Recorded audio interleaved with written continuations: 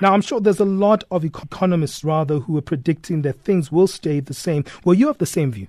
Yes, indeed. I think the outcome of today's SARB policy meeting didn't really bring any major surprises.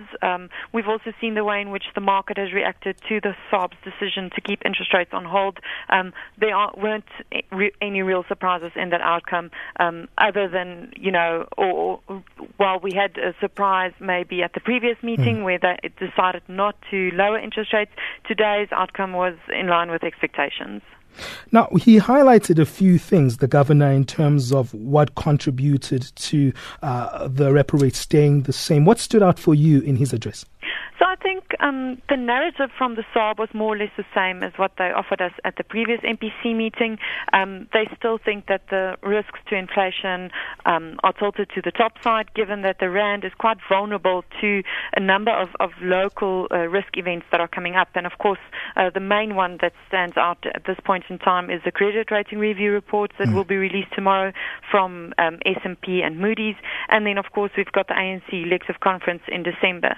Now, I think the SARB is quite a difficult environment to navigate in terms of setting monetary policy at this point in time, given the adverse political environment and the fiscal policy environment that's making their task quite difficult. Now, we are of the view that were it not for these challenges in terms of politics and the fiscus, that the SARB might have in fact already have lowered interest rates, considering the fact that inflation has been moderating consistently through the course of recent months, especially if we look at that core inflation rate. And then, of course, we've got an economic environment that is quite weak. So if we look at the economics of it in terms of inflation and growth, the environment is in fact we would say conducive to lower interest rates.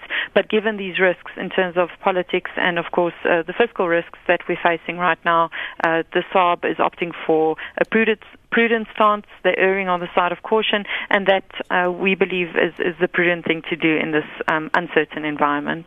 Yana, the lending environment has been strained for a long time for the consumers, with the repo rate remaining the same. What do you think this decision will actually mean in terms of impacting the ordinary consumer on the ground? So if we look at how consumers have been behaving in recent quarters, we've actually undergone a period of deleveraging. And what this essentially means is that households have opted to pay down their existing debt rather than taking on new debt. And this is something that speaks to a consumer that is quite, they're much more conservative in their spending behavior. Consumers are concerned about the future, and this makes them less inclined to take on debt to finance their consumption purchases. I think in terms of what the current interest rate environment means for the consumers is that we're likely to see a continuation of this trend. It's also worth pointing out that with interest rates at current levels and the inflation rate where it is, we have positive real interest rates, which means it's more attractive for South African consumers to invest their money, as they can get quite attractive returns rather than taking on debt to finance consumption. And this is a good thing. It's good for South African consumers to be saving, even if it does mean that the economy is perhaps not finding the support from consumption that it would in a lower interest rate environment. Well, I can't let you go without asking you this question in terms of the expectations for tomorrow.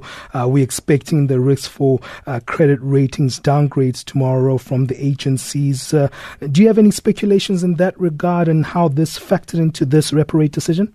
I think the major risk for tomorrow is what Moody's will be doing. We think that Moody's is of the two agencies that will be delivering decisions tomorrow. Moody's is certainly the more conservative agency, and if they feel that the environment has deteriorated to such an extent that a downgrade is warranted, and specifically on the local currency rating, then certainly S&P would agree with such an assessment as well.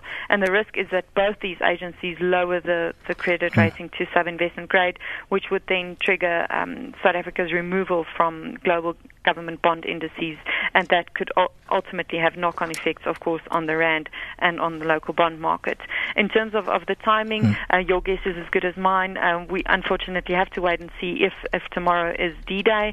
But we think that it's not necessarily a matter of if we're going to get that sub-investment rating, but rather when. So if we manage to escape this tomorrow, then we do think that it's still in the pipeline in 2018. Well, Jana, thank you for giving us your analysis. That's Jana van Deventer, who is the head of financial markets at ETA Analytics.